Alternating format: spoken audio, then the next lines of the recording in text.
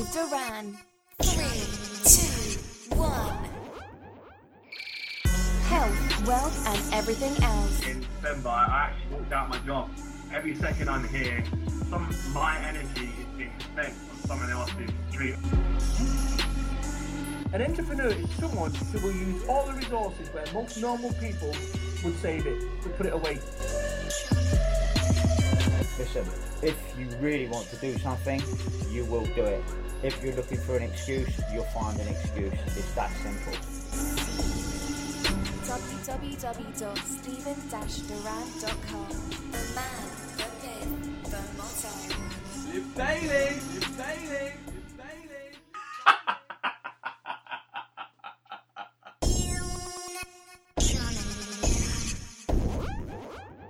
3, 2, 1, and we are live. This episode of Health, Wealth, and Everything Else. Today, I've got an incredible man, James Anderson, who I'm lucky enough to be able to call a friend.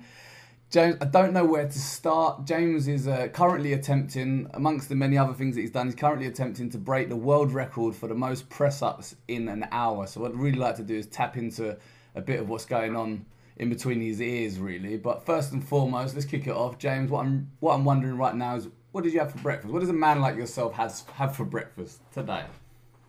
Well, first of all, thanks for having me on board. I think the last time we spoke and were together, we were in the midst of hell, you know. So it's good to celebrate your last birthday, and a great experience that was. Yeah, actually, yeah. I'm pretty sure we were doing Krav Maga on my birthday and fighting each other. But you were gentle with me because you did. Actually, yeah. I mean, it's not even on my list of things, but you got some sort of history with BJJ, right? Yeah, I've done that. Really I've done all that jiu-jitsu, done like a bit of MMA. I enjoy doing that. Anything which kind of tests me. But I suppose in answer to your original question as to what I have for breakfast, I usually just wake up and I'm a quite simple man. You know, I have porridge. Porridge for me is a underrated breakfast. It's simple. It keeps me going for a few hours until I have some crazy ideas to do some horrible things to my body. It's funny enough. Actually, I have the same underrated breakfast: 50 grams of porridge with water, 5 blueberries, and a dash of cinnamon. That sounds good. So I've got obviously a massive list of achievements. I'm going to try and do them in some sort of chronological order, just to give the listeners an idea of who you are and what you're about. So yeah. I mean, how old are you now? I'm 25 now. You're 25, so you're still quite young compared to me at least. Yeah. But at the age of 20, you ran to Rome, right? So me and my friend and business partner Max, we decided we were in university, and we've always had, you know, we went traveling together, and we had this kind of crazy idea. We wanted to do something really epic, and we're always known for being people who had wild ideas but never really completed them. That's just who we were, like, in terms of our personalities. We were quite like kind of dreamers. We really dreamt a lot, and we travelled, and then the run to Rome was kind of a brainchild of our desire to do something really epic and prove to legions of people who kind of didn't think we were going to amount to a huge amount really in life, that we could do something. So we trained really hard for it. We trained for 7 months. We saved all our money up. We had no real structure to the event. We were just kids, really. We didn't have a huge amount of money either. But what kind of compelled us to do the run was just this kind of desire to prove people wrong, and to prove to ourselves that if you apply your mind to something and if you work diligently, you can achieve anything you want. And that was perfectly executed. Well, it wasn't perfectly executed. There was lots of bumps along the way. There was all kinds of stuff. But it was the hardest 2 months of my life, and we were completely alone. We just pushed the buggy across Europe. We slept rough. We had to, you know, we lost a lot of weight. It was crazy. And people always say to me, how do I know you ran to Rome? You know, you could have just got the Eurostar to Paris. You could have relaxed. You could have got the train down to Genoa. But it was about us, you know. no one was going to see us. It was about me, so it made no sense for me to even consider that. So it was a real pilgrimage of the mind, of the body as well. And I came back from that, and I just kind of, that set me on the route really, on my journey of doing these really extreme fitness events, and to try and further my own and get to know myself. You know, it's kind of a really extreme form of meditation in some way. Yeah, that's mega cool. Just to clarify, the run to Rome, where did you start? Because once I ran to the Golden Gate Bridge, but my hotel was pretty much 2 miles around the corner, so it wasn't as epic. Where did you actually, what was your start point? Yeah.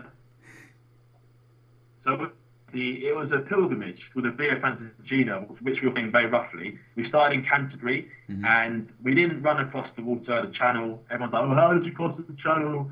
We were on a ferry, and we went down literally through France to the Franco-Swiss border, and we went across the the French Alps to begin with, into Switzerland, down to Lausanne, which is a lovely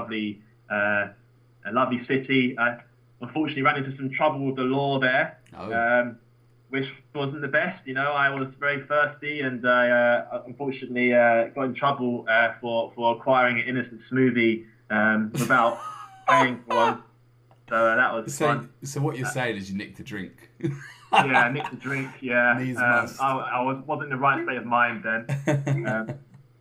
Then we went through into Italy to Genoa, and then from Genoa down to like Livorno, La Spezia, down the Italian coast, and then finished up in Rome. Nice. Yeah. What would you say? I mean, it's a tough question to ask. I don't want to put you on the spot. Which place would you say you enjoyed the most? I won't say which place was the nicest. Which place did you enjoy the most? I'd say I enjoyed Switzerland the most. I think the Alps are beautiful. It's a lovely country. The scenery was absolutely outstanding. And I just liked France the most. Didn't like France at all, really. I very much like Switzerland. It's a wonderful country, and I want to go back there. Italy was nice as well, but it was just so hot that I have just memories of me just wilting in the heat and just longing for the pain to end. So yeah. Fair. What would you say to somebody who was thinking of doing the same thing? I'd say the one thing I learned from doing that is just to go ahead and do it. I think we've got into an idea, especially when it comes to these ultras, of kind of planning. And this event was so mental that if you planned it, you wouldn't do it, because you sit there and go, this is completely mental. I've never ran before. I don't have enough money. How am I going to do it? I really think to people, if you want to do like a crazy run, an event, I think everyone should do something like that. Especially if you're a young person, some kind of pilgrimage, some kind of long expedition to discover your own limits. Just go ahead and do it. Just say, I'm going to do it. Make a statement to the world saying, I'm going to do this challenge. Put pressure on yourself to get this stuff done. Either do it for charity as well. That's a good incentive. But you learn through sometimes just jumping in the lake and getting cold. You know, getting that shock of having to do something. You'll adapt. You'll think, and your kind of synapses start firing. And you have to hustle. You have to make it work. So that's what I think. Taking the plunge, just go ahead and do it. If you want to do some crazy bike ride, say, you know what, I'm going to do a crazy bike ride. It's going to be absolutely mental. I'm going to raise money for charity, and put yourself under some pressure. That's what I'd say. And get away from the keyboard and get out there and start kind of training.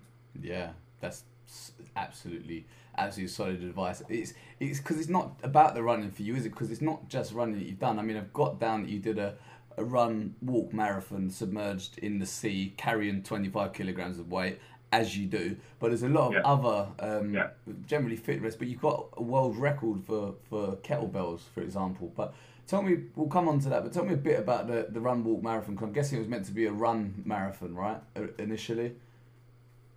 Is that right? So I got the idea. I was in Switzerland. I spoke to some guy in Switzerland, and he said that there was a challenge which it may or may have not actually existed, but the Israeli special forces did, and we know all about those guys, having spent a few days with them. We did spend a few days with them. We essentially was a 40-kilometer kind of like marathon, but you're submerged in the ocean up to like 40 inches centimeters. So you're kind of up just below your calves, and you're carrying 40 pounds, and you've got to cover the distance through the ocean. And I live by Portsmouth, and I thought, I'm going to do it. I mean, to be honest with you, there is an element of me, obviously, having, obviously us meeting through the TV show. Of course, I do have a bit of kind of stage. I am quite an outgoing person, but these events really aren't the most attractive to watch. They're very, very boring. So the actual compulsion for me to do this event was really just to test myself again, just get back in there, get myself training, discipline myself. And yeah, unfortunately, because Portsmouth isn't really the Bahamas, it's very, very rocky. I split my shoe. I was wearing a wetsuit. I split the sole of my shoe. So I was walking with my own body weight plus 25 kilos of added weight. So I was kind of walking with the stones through the water, and I couldn't run. I had to just kind of like stagger for 7, 8 hours, just like in agony during this event. And my dad went along, and he was like, why are you doing this, son? Like, what are you doing? Why are you doing this? It makes no sense. A lot of my friends questioned my sanity, but I did it, and it's on YouTube. The video's on YouTube, so listeners can check out the documentary. And I just thought, just wanted to give it a go. I did it. So what would they type in to pick that up on YouTube? What did they type in? Just type in 40 challenge. So 40 followed by like wouldn't be like some hyphen 40 challenge, and then James Sayed Anderson. And then you should get something up so people can watch it. They want to watch it. I'll throw some links up as well on the underneath this podcast. So guys, you want to check out some I'm sure there's a few videos. Yeah. Check out and to see obviously your name in the Guinness Book of Records, World Records. This is a bit of an epic one. 21 hours. You did a 18,000 meter stair climb. Yes. So that was for a local charity. For a girl called Evie Shears, who had a birth disorder, and I wanted to do something kind of local rather than I do stuff for water aid. So, I used to live in a student block. It was about 55 meters high, give or take, and I decided to do like a 200 times up, 200 times down, so like 400 times overall, just going up and down the stairs. And that was just really, to raise some money for charity and just to kind of, again, another challenge. So that was the most, for me, most psychologically demanding test, because I could only see, I was just in the same environment for so long, and I couldn't eat. And I was just seeing the same stairs, up and down. But it really taught me about, now whenever I get kind of restless and stuff, I try and think back to that time and try and think that I just try and settle my mind, because I had to do that for the event, because the more I resisted the situation I was in, the more bored I became, if you see my point. So that was a very good mental exercise for myself. It was very much kind of like a real forced kind of active meditation, which was really nice to do. Well, it wasn't nice at the time, but it helped me out a lot in terms of my mental kind of arsenal. Yeah, and it's interesting you say that, because it's sort of meditation, a lot of it is about not resisting the thoughts, not trying to push the thoughts out, isn't it? It's sort of almost accepting and just letting them calm down on the right. Do you meditate aside from training? Is that something that you practice? Well, my training is a meditation, so I get a lot of healing through doing it, and that's when people think, why have he put himself in this pain? It's not because I like pain. In fact, I don't like pain. I don't like the pain. The press up, the one challenges it, it's very painful. But the reason why I do it is because it kind of it gives me an experience of overcoming adversity, weekly basis. So I'm constantly challenging myself, and it reorientates my psyche.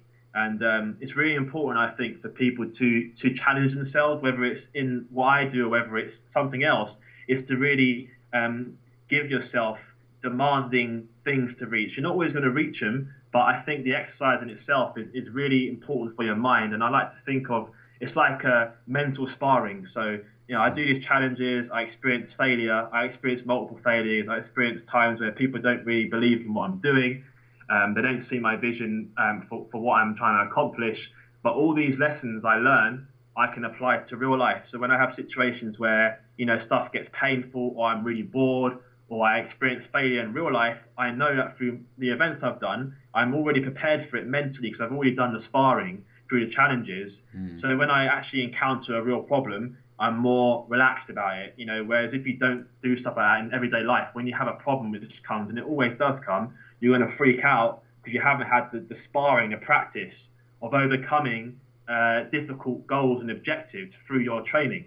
That's just, you don't have to physically train. You can do something else. You can be a performer, whatever it is. But yeah, so it is a form of meditation in some way. I totally agree. I can relate to that, and I practice pretty much the same sort of mind games of myself, almost the strength. I say to my friends all the time when we're training, we're not just training our body here right now, we're training our minds. So don't give up here. If you give up here, you'll give up anywhere. Very, very similar sort of stuff, and it's interesting to hear it from somebody else. But it's a shame it turns out I didn't make it up then. Have you ever given up? In what sense? Have you done a challenge? Have you ever sort of started a challenge and got halfway and thought, do you know what, actually, I don't fancy this? Not have you sort of, I know you attempt records, and if it's in a time frame, you don't make the time frame, but you come back and do it. Have you ever sort of got halfway through a challenge, do you know what, I can't do it? Nah, that's me. I never surrender. That's my thing. Okay. I never surrender, man. I'll never yield. I'll retreat. I will go back, and that's the thing. There's a difference between retreating and surrendering. Yeah. Like retreating, you have to retreat. Tactical retreat. You make decisions which are wrong. You're not prepared. That's fine. I'm all for retreating occasionally. It's very, very. In fact, it can be advantageous to retreat. For the world record, I just was too tired. I couldn't physically do it. But no, I will not surrender because it's part of my purpose. Like I've said, I don't move on from a challenge till I've done it. And if I'm on this challenge for the rest of my life, then that's it. I'll be on a challenge the rest of my life. I'll never stop doing press up. I'll always do it. I have one person come along. I'll do it until no one comes along. It's just me. And it's just me alone. And people will think, oh, why is he so stubborn? It's because this is what I intend to do. And I think today we give up so quickly on things. We experience a little bit of tension and we give up because, oh, no, I can't do it. I'll give up. No, you got to, if you want something like a world record, it's a world record for a reason because people want it. It's rare. And then if you want that gift, you've got to work it and you've got to experience setbacks all the time. And so I think to myself, whenever I feel like giving up or kind of like not doing a world record and doing something easier, I think to myself, this is the point when other people quit. This is the point when lots of other people who were doing what I'm doing would say, I don't want to do it anymore. So yeah, in answer to your question, I will never surrender in terms of my goals. And that's what keeps me going every day. Because that's if a man doesn't have goals, if he doesn't have an objective, then I think he becomes very unhappy. So that's why I have my goals and I cherish them and I work towards them, and I always have something to work towards. And that's my kind of my philosophy, I suppose, if you could sum it up. Yeah, and it's interesting because obviously so it kind of brings on nicely or naturally onto the press up challenge that you're doing. So to clarify, if I'm right, you're attempting to break the world record for the most press ups in an hour, and that record. You've had 2 attempts already, so. Is it fair to say those that 2 missed attempts, but I can see they're progressive? Is it fair to say, are they examples of retreat? Then you're coming back to the drawing board, put more work in. Retreat. I made mistakes on this one on the first time. I made mistakes on the second attempt. I'll try again for the third attempt. I may make a mistake there, but I'll keep trying. I can try a 4th, 5th, 6th, 7th, 8th, 9th. There's many times for me to try. I'll try. I've got my whole life to try for this. So I'm going to go back and try again. But the part of the reason why I do it is really, like I said, it's a mental exercise in my mind, and also hopefully it kind of helps other people. It kind of brings into real life the very real challenges people face every day in business, whether it's in your career, in your family life, experiencing problems. And sometimes not overcoming those problems straight away. Like I said before, I think we've got into a bit of a culture now of instant success, instantaneous results. Where the reality is, if you want something and it's a lofty goal, then be prepared to experience lots of failure, lots of pain, lots of suffering. But that's what you need to. And in my opinion, if you're not willing to go through that, then it's not a goal which you haven't really set yourself a goal which is true to your purpose. Because if you go against a true purpose, then in my mind, there's no point waking up in the morning. So, yeah, I've made mistakes with the press ups. I make mistakes all the time. I'm still always learning, but I enjoy the journey as much as anything else. It's a lovely journey to go on, to see myself grow physically and kind of mentally. Yeah, absolutely, and it's interesting. I mean, my thought is if you're not willing to put in the work, you don't deserve the record anyway. And like you say, we are in this culture. I think people look on sometimes, they see somebody with a press up world record, but they don't see the press ups they did at home. They see the 1 hour when they're doing them, right? And they don't see the work that's gone in behind closed doors. Exactly. Give us some figures, put in perspective for us. How many press ups? I mean, because there's a lot of people probably listening and wondering now. What is the current world record for press ups in an hour? So the current record is 2,220 reps of the press ups. So, and that's kind of down to 90 degrees at the elbows. Obviously, you're not military press. So the military press is like arms tucked in. This is a wider arm press up. So it is an easier press up.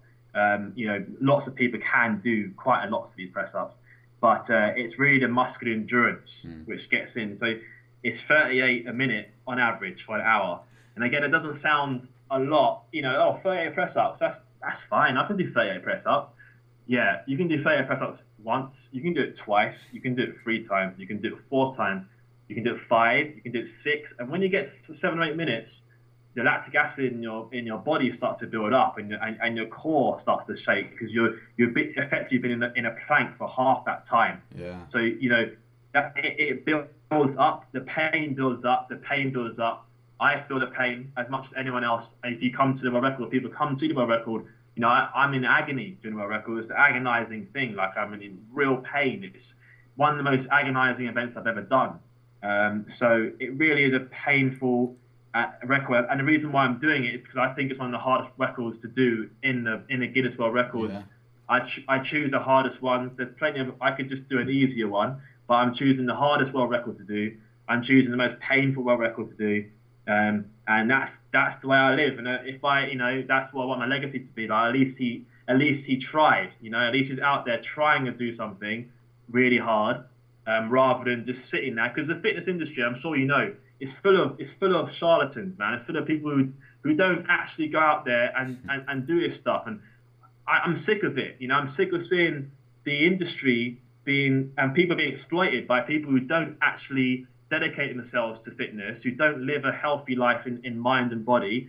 And it's time, I think, that the industry and people like you, people like me, who actually are invested and know their stuff, do stuff and put out a positive message to the average person, to try and siphon them away from the amount of rubbish which is out there. So that's kind of my thinking in doing these events as well. So there's quite a few motivations for me in terms of how and why I do it. Yeah, I mean, strong, like you said, strong purpose, and that's obviously going to get you up and get you going in the morning. So what are your first attempt, your second attempt, what numbers did you hit? So the first attempt I done 1,800, and the second attempt I done 2,100, but I'd say realistically it was more like 2,000 because quite a few of the press ups, they didn't count. So, not only do I have to think about the actual frequency, I have to think about the technique. Yeah. So so I'd say, about 2,000 and 1,800. So I have to make up about 220. But as I'm sure you're aware, you only really have quite a small window to do that amount, So now I can't really do that because it's more mental. We have to get in the mental rhythm. Right. Okay. Now I'm going up, I'm going up, I'm going up, I'm going up. Bang, I'm doing a record. Then I go down again. I have to build it up. So it takes a long time. People are like, "Oh, James, mate, just do a record again. Just do it this week, mate. Just do it twice in 1 week. You can do it, and then you're done." It's like, mate, it doesn't work like that. I build up to the world record. I have time off. I build up to it. I do it. I don't make it. I have to build up again. I have to train again to avoid injury. So yeah, for those people that are pushing me to do a record all the time, and James, do a record one more time. I respond to them and say, give me some time and I will do it, but it takes a lot of time, a lot of sacrifice. I don't drink, I don't touch any drugs for months. I live very clean. I don't go out. I do my press ups. I've got some really great people around me. Like I said, Eamon Madden, who helps me out a lot with the psychological stuff. So, some good little team around me as well. So, it takes a lot of sacrifice, a lot of pain, a lot of time. How do you stagger? I've got a couple of questions. I'm just super intrigued now. How do you stagger it? Do you aim for that 38 a minute? Do you try and keep that pattern? And if you do, when does it start hurting? What I do is I start off with, I'm revealing my strategy now. So, everyone take note. Don't worry, I will not be doing 2,000 press-ups anytime soon. So I start off with 45 per minute for the first 10 minutes, okay?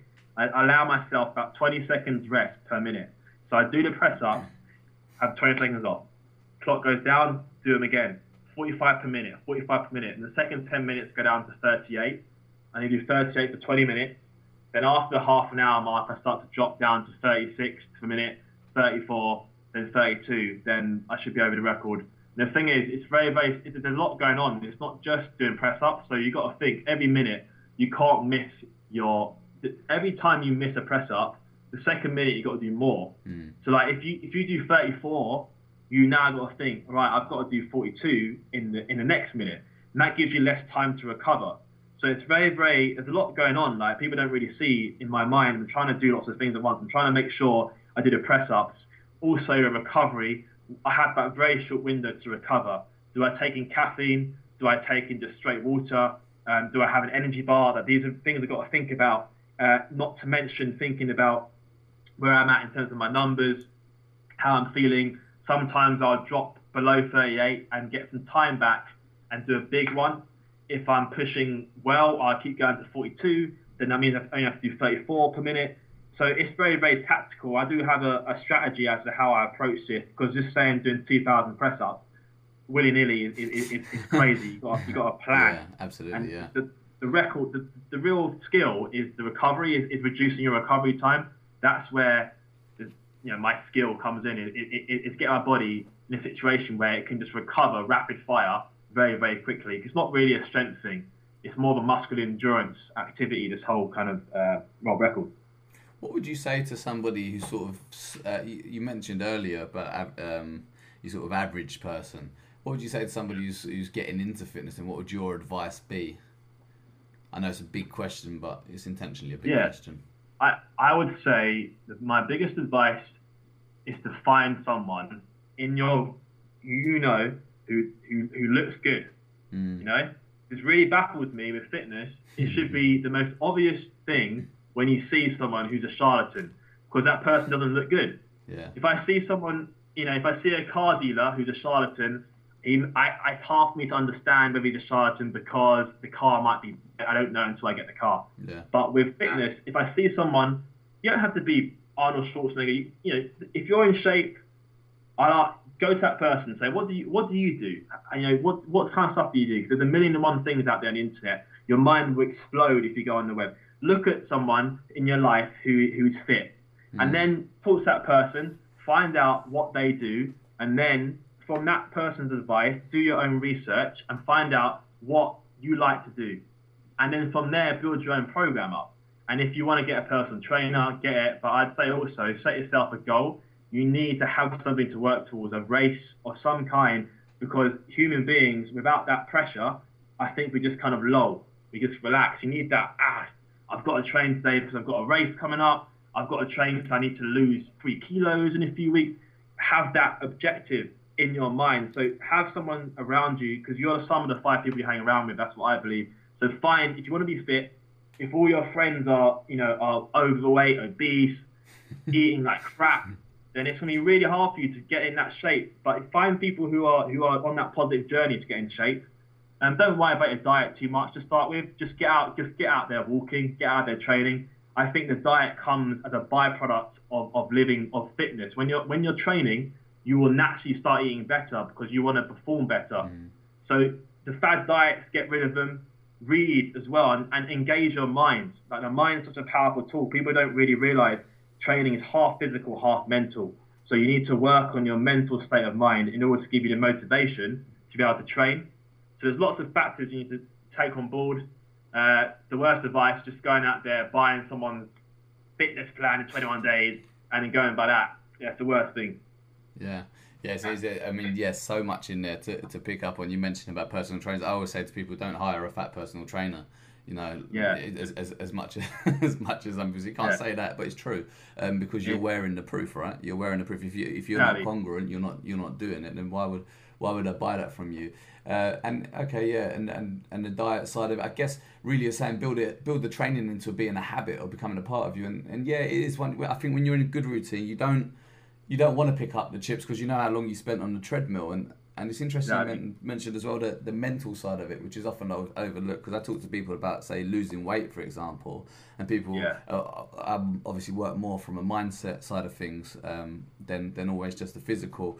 And people say, right, I want to lose weight because then I can be happy. And I say, well, actually, no, you need to be happy in order to lose weight. You need to start from that point where you're feeling good, so you go to the gym. You're feeling good, so you can sustain a program or a habit or a new routine. And walking as well. Do you walk yourself then? Because you mentioned walking.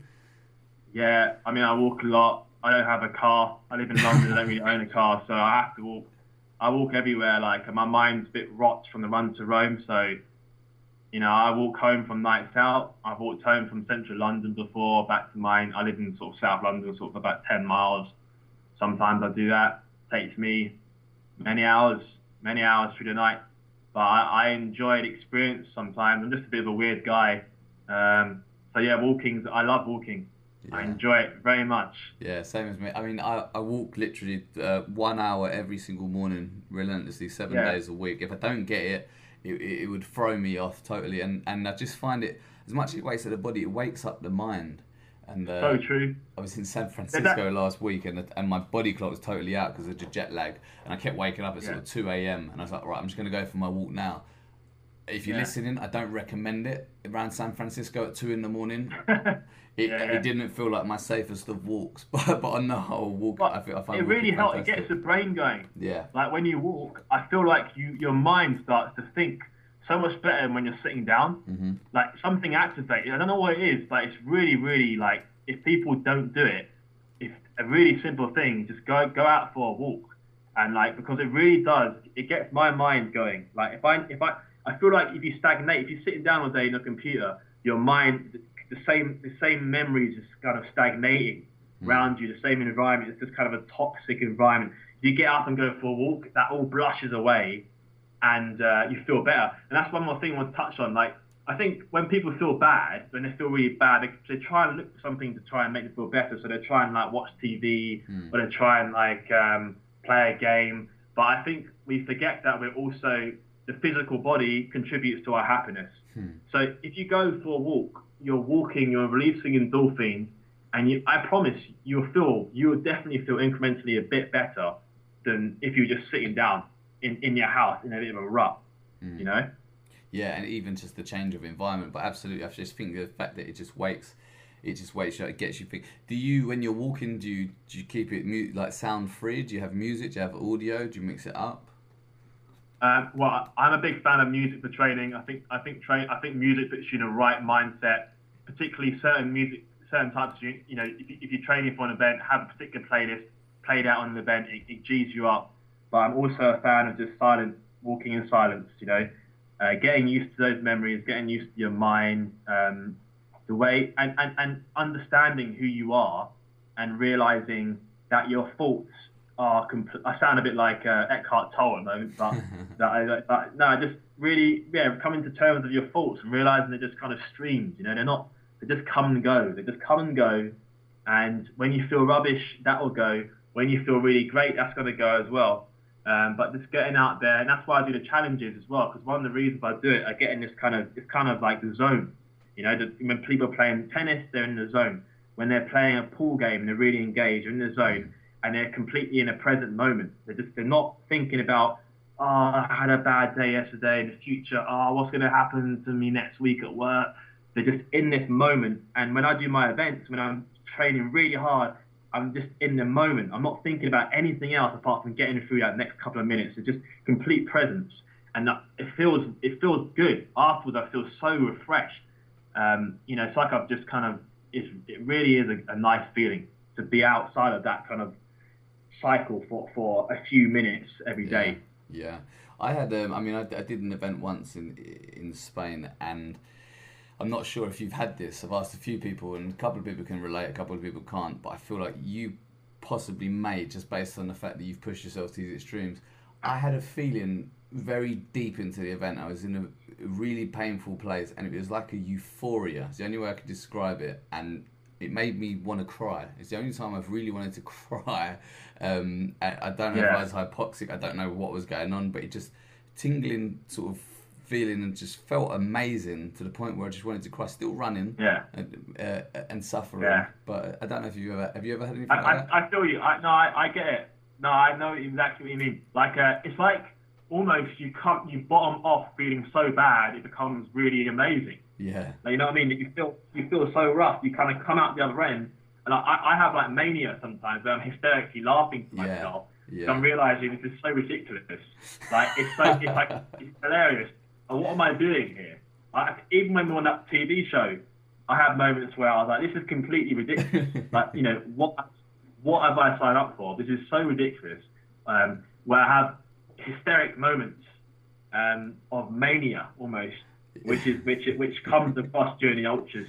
Yeah. But I also find that a lot of like people who are MMA fighters, and that's why I like hanging around with meeting on doing the TV show, meeting people like you and I've like Danny and like really kind of guys who really do this ultra stuff. It really helps keeps your ego in check. I think it really gives you a sense of who you are, and I don't think you get kind of the same with these really hard sports. I don't get the same bravado and kind of there's an assumption that this kind of sport will have loads of ego, loads of testosterone, look at me. It's very different to that, and I think it's because you're doing such hard stuff, you kind of realise, actually, wait, I'm not that great, I'm not that significant, Yeah, it was. You mentioned the show. It was interesting, I think, as well, just how people that you probably from externally they're expecting everybody to be in this fierce, like you said, bravado, but it's fierce competition with one another. Actually, bond so well under that suffering and join up and form serious, close and tight and real bonds with one another. It's absolutely fascinating. What would you say, speaking of the show then, so obviously you're on BBC Two's Special Forces Ultimate Hell Week. What would you say was the hardest part of that show for you? Well, obviously I got lost. So that was unfortunate. As a touch at that point, I was quite disappointed, I think, in terms of, me getting lost, and obviously, and Lee as well, who's a really strong guy, getting booted for that. And also there's a bit of entertainment value. And also when you got booted as well, I think it was silly. There was a few things there where I was kind of questioning the actual integrity of how they're defining who stays and who goes. That's beside the point. I'd say that the hardest point for me was the stretch carry. I really struggled with that because I don't know what it was. I found that, I don't know what you found the hardest, but I found that was the hardest for me. Absolutely brutal. Yeah, it was horrendous. But I could imagine for you, was it the Russian thing? That looked absolutely horrendous. The Australian. If I'm totally honest, the Russian thing wasn't that bad at all, and I think that was part of the problem. What put the nail on the coffin for me, because I didn't suffer that much. I think it probably disgruntled him a little bit. It was sort of it was my field. It was about fear. It was about getting into our head, and that's a place that if you don't knock and I don't welcome you in, you can't come in. So I think I was quite resilient, and it didn't. Not ego, but just resilient and didn't suffer in the way they wanted me to. And as you say, there's other variables, other factors. It's not necessarily judged in the way a normal competition would be. It's television, but we sign forms, we accept that, we know that. I'm not bitter. What would you say? You've done so many. I've not even touched on the kettlebell. We'll come to the Kettlebell World Record in a minute. But what would you say is the hardest thing you've ever done? I mean, the run to Rome was the hardest. Obviously, it was so long. That was hard. I mean, I had some real lows there. It was good doing it with my best friends as well, business partner. We had some real lows. I had moments where I was on the edge in terms of I was crying and stuff. I was like really not in a good way. I had one time in northern France. It was about 6 or 7 days into run. We just had a massive thunderstorm.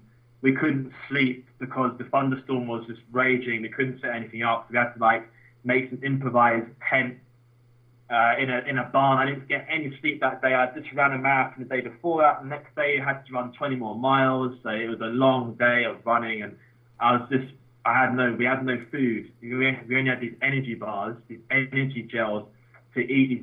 These Multi-Power, great company. Thank you, Multi-Power. Great energy bars. Other brands are available. But once you've had them for a week, you get sick of them. So I remember having this bar. It was Coke flavour. It was horrible. And then I just had a couple more, and I was on the way to Reims, and I was just walking, shuddering, really, really cold, really wet, and tired and hungry. And I just wanted to cry, and I actually started to cry. And then I turned around to see my friend Max, who done it, and he was just kind of staggering, really kind of in a daze. And I looked at him, and he just shook his head. And I shook my head, and I was just like, he was like, "Are you alright?" I was like, "No, man, I'm not alright, man. I'm in a really bad way." And I was on the verge of tears. And then obviously I had moments where I was okay, and Max was really bad. So it's weird. We never had a time where we were both at rock bottom, which is really good. We had times where I was lower than him, he was lower than me. We helped each other, and that's why teamwork is so important. That's why in life, having friends and family to support you is so important, because you're going to have those moments where you need some support. That's right. That was kind of probably my lowest hardest point. I think you hit the nail on the head because it's not training, is it, James? It is life. I know it's a run. I know it's a stair climb. I know it's a submerged marathon. I know it's press ups, but it's not training. It's life, isn't it? Like you said, all of this stuff's almost like a big analogy. And you can just take these principles and straight away, like you said, down to the teamwork, the mindset, the carrying on, and just apply it straight away. I mean, outside. In fact, we haven't touched on it. So outside of this, the crazy feats and the training, what do you do? What's your typical day? Well, I'm an entrepreneur now, so I went off the grid in December. I actually walked out my job. Nice. I had a Jerry Maguire moment. Yeah, I just walked out. I was in this job. I was in the sales job. I was sitting there. I was like, man, every second I'm here, my energy is being spent on someone else's dream. I know it sounds cliche, but it was dead time. It was dead time. It wasn't working me. So I just quit. And again, my friend Max, who I run to Rome with, he was made redundant from his job. They're like, "We don't want you anymore." So we were like, you know what? This is madness. We both work in sales. It's so turbulent, sales. You're constantly under pressure. More like, let's just start our own business. Why are we doing this? We ran to Rome. We can run to Rome. We can start a business. So we both start. Yeah, we both start. We just sell we work in the telephony space. We sell telecommunication devices. I also do personal training as well. I do lots of stuff. I'm off the grid, and it's not for everyone. And I'm sure obviously your listeners obviously know about you and stuff and what you do, and I'm sure you advocate the same thing. But yeah, I'm much happier. Again, the training helps. You have real moments of self doubt when you're on your own. You have to motivate yourself. But I feel the training I'm doing and the lifestyle I'm trying to carve out for myself in terms of business, they align very well. So for now, I'm just going to keep doing the challenges and keep developing myself in terms of developing my business, and then just see where I go from now. I mean, I want to definitely do a big charity event and really raise some good amount for charity. But yeah, that's what I'm doing at the moment. I do lots of things, really. I do lots of things. No, yeah.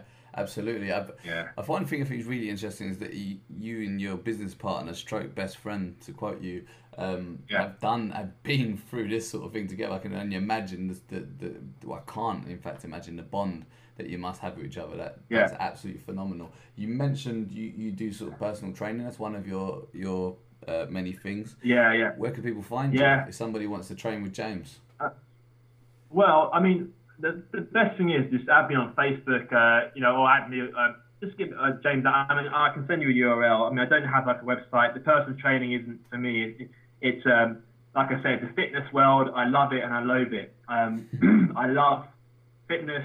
I like the people involved, but I also loathe it because it's just so saturated with rubbish. It's just filled to the brim with lies. It's just filled with charlatans. You will find in the fitness world a who's list of frauds. And I tend not to be too inclined as the typical kind of common, because the way I train is hard. If you train with me, I'm going to push you. It's going to be hard. It's going to be tough. I'll be on you. And I like to work with people who have that attitude because I like to see success. So, it's a two-way street. I've turned down people for training before because they don't have the right mentality. And likewise, I know they wouldn't like me. But the best way to get in touch, just add me on Facebook, drop me a message, say, hey, I'm looking to get fit.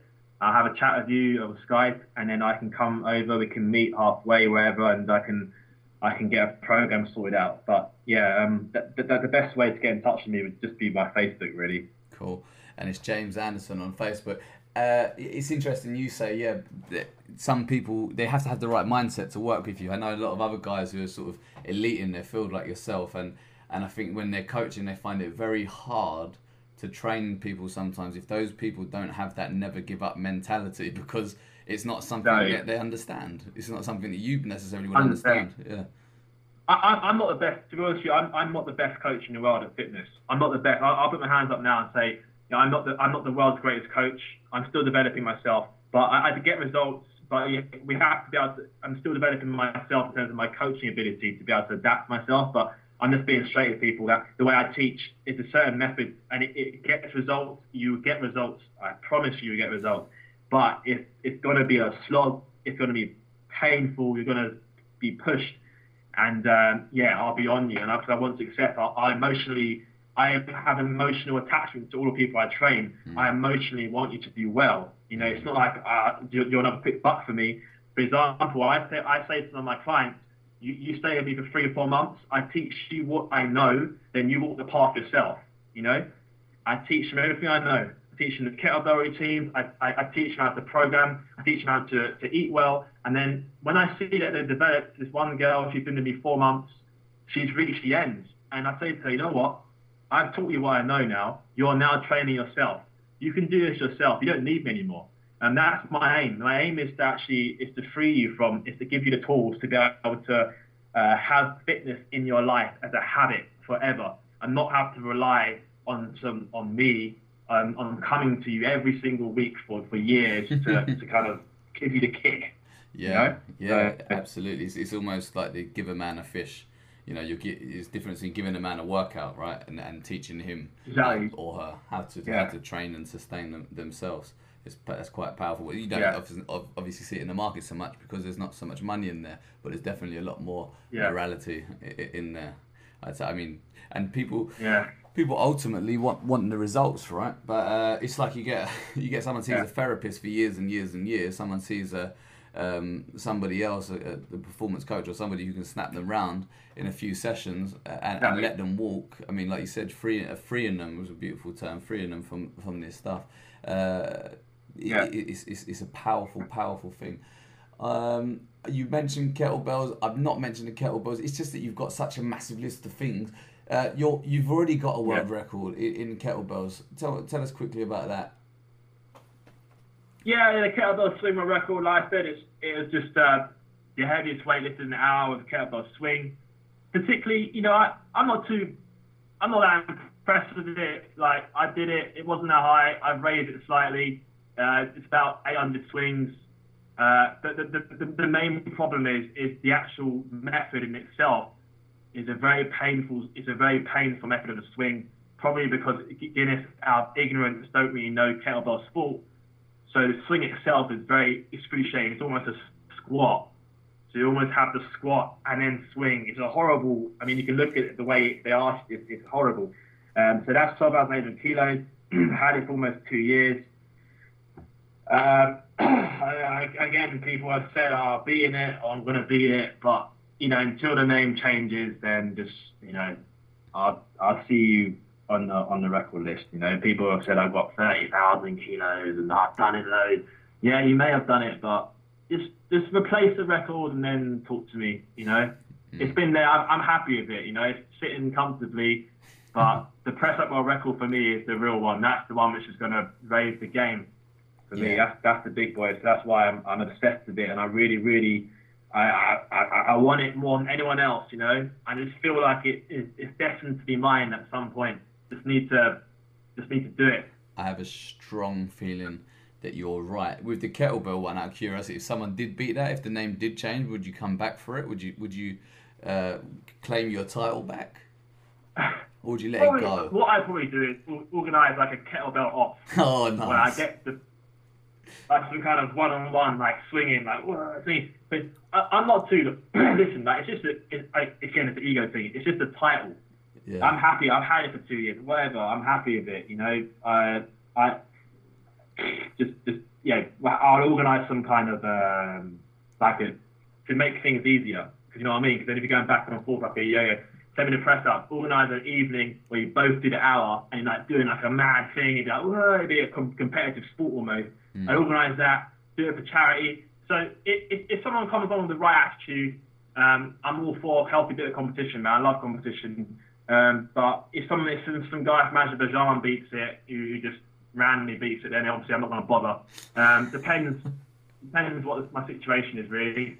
So yeah, makes sense. And do you think you'd perform better than, say, for example, the press ups? If it was a head-to-head, do you think that would spur you, or do you think that would distract you? I think that I think it's better with that to go one-on-one. I think the press ups, you'll be out of kilter.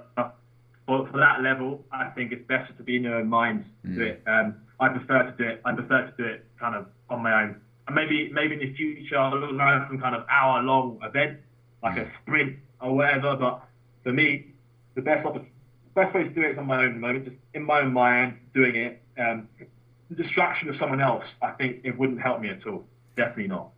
Last question I've got.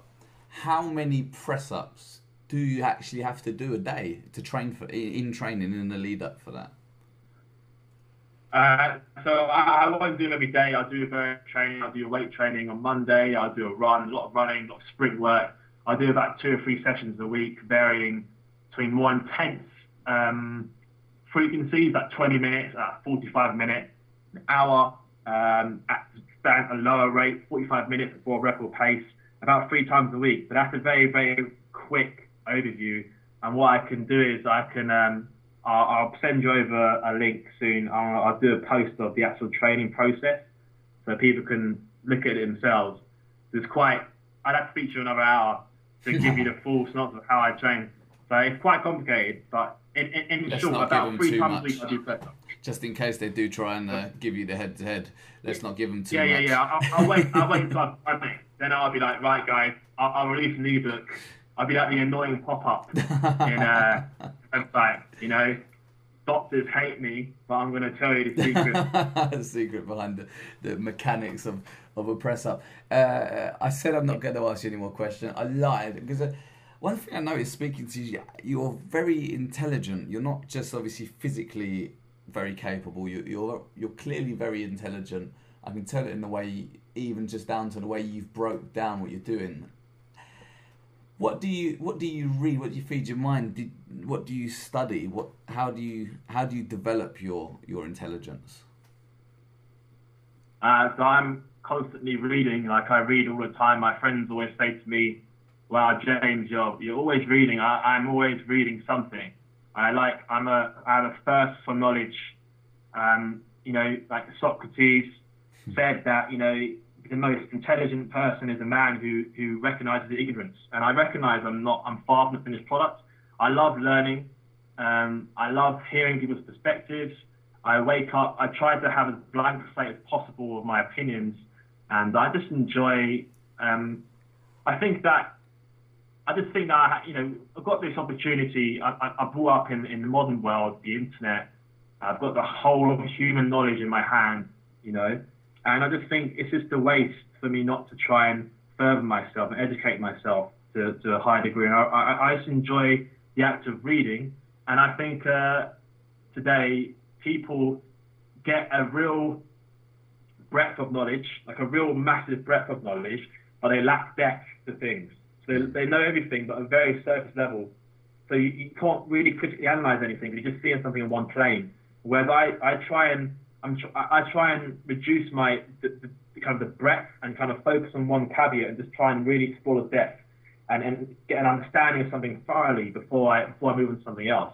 That's how I kind of approach my learning. I'm always reading like development books, human psychology, history. I learn a lot from history. I learn a hell of a lot from historical figures. And yeah, I just enjoy the process of learning. Like my mum lives in Italy. There's not any internet there, so I always bring a book down and I'll read the book over weeks. A big thick book. I'll read it from cover to cover. And I have some great friends as well. And I like to connect with people who are really knowledgeable and can teach me a lot. So yeah, that's kind of how my ecosystem is one in which I grow. So that's, I think, another thing people need to develop an ecosystem where they're surrounded by people who inspire them and digest information which helps them develop, not read the sun every day and not just, feed their brain bile and then they'll develop. Well, so leave us with a book recommendation. If we were to come away from here, what should we read? I say the one book you should read is The 50th Law by Robert Greene, 50 Cent. And the reason why I like Robert Greene, like he breaks things down. I don't know if you probably heard of Robert Greene. Yeah, I've actually done the audio for that. Yeah. So he breaks things down in a way which is harsh sometimes, but you need to understand it. He's a realist. The 50th Law is a great book because it teaches you about self-reliance and independence and how you should aspire to be an individual and how that struggle to be an individual is one which is very, very tough. But it's a worthwhile pursuit, and that only through the pursuit of self-reliance do you really become a free man. You can be in chains but free if you are of the mindset of self-reliance, if you're completely self-sufficient. So that for me is a great read, and he uses 50 Cent as a case study and his journey, and I kind of base my attitude to life off that book, of not fearing death, of not fearing failure, of being that's for me, that's my recommendation. I really like that book, and it's helped. I've read it several times. So and also Meditations by Marcus Aurelius as well. That's a great book. Stoic Roman Emperor, really good book. Work of philosophy. They're two books I recommend to anyone who wants to kind of get into my mind slightly. Awesome, James. Thank you so much for your time. Right, man. It's greatly appreciated, and a pleasure speaking to you. I really look forward to catching up very soon. Yeah, well, I'll come down to whenever, when you're around London. If you're doing another workshop, I'll definitely be keen to come down and see what you could teach me, because I'm a blank slate. So it's good to kind of connect. Cool, excellent, mate. I look forward to it. Thank you very much.